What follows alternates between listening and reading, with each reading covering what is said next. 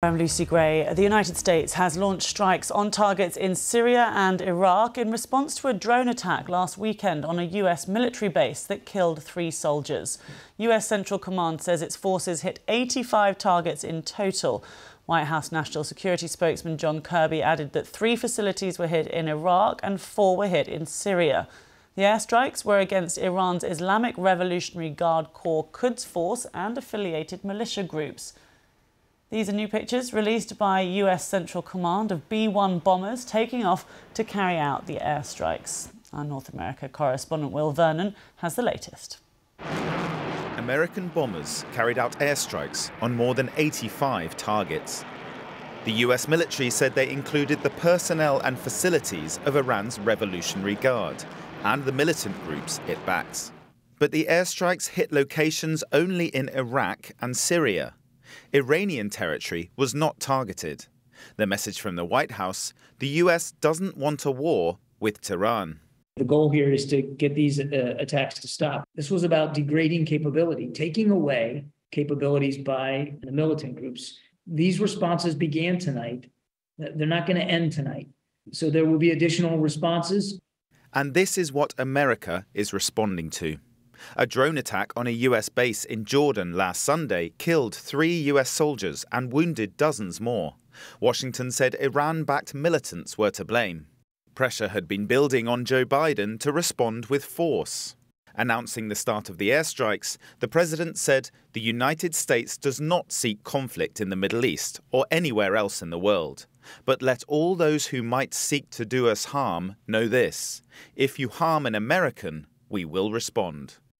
In Iran yesterday, hours before the strikes were launched, a defiant message from President Raisi. We have said many times we will not initiate any war.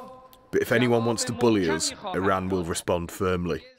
America wants to send a clear message. Attacks on US troops must stop. But many are warning of the dangers of escalating tensions in a highly volatile region. Will Vernon, BBC News, Washington.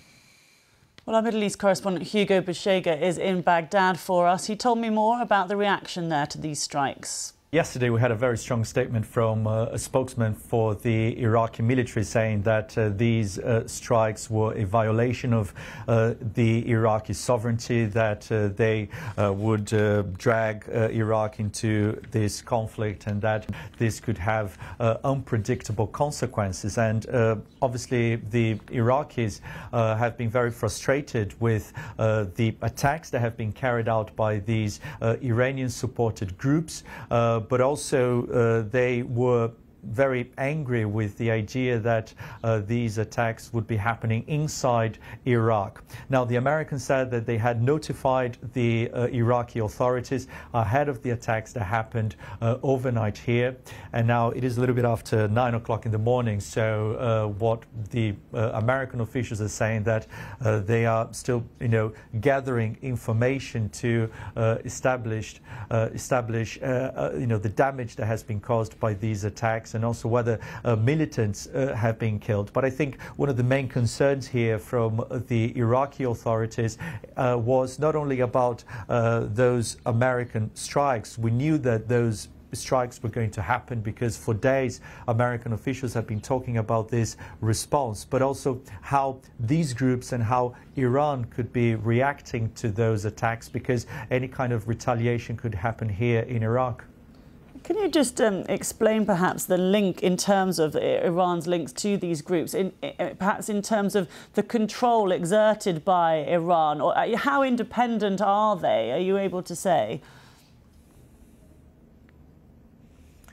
Yeah, it's very interesting because Iran has been saying that it doesn't want a direct confrontation with the Americans, but at the same time it supports, these factions across the Middle East, the so-called axis of resistance. So for months we've been talking about, the attacks carried out by Hezbollah, which is the main group in this alliance, the militia in Lebanon that has been attacking Israeli positions almost every day, the Houthis in Yemen who've been carrying out those attacks attacks in the Red Sea, and that has obviously led to that coalition led by the US, which has been targeting Houthi positions in Yemen, and also these groups here in Iraq and Syria. There is, this faction here in Iraq called the Islamic Resistance of Iraq, which is a coalition of different forces supported by Iran.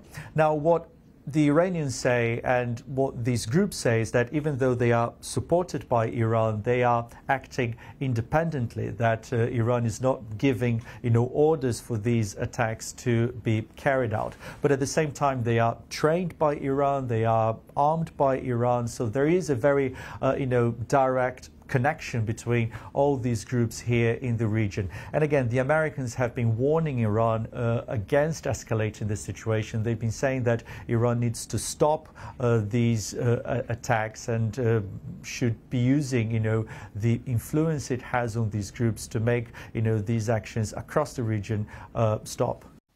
Hugo Bashega for us there in Baghdad.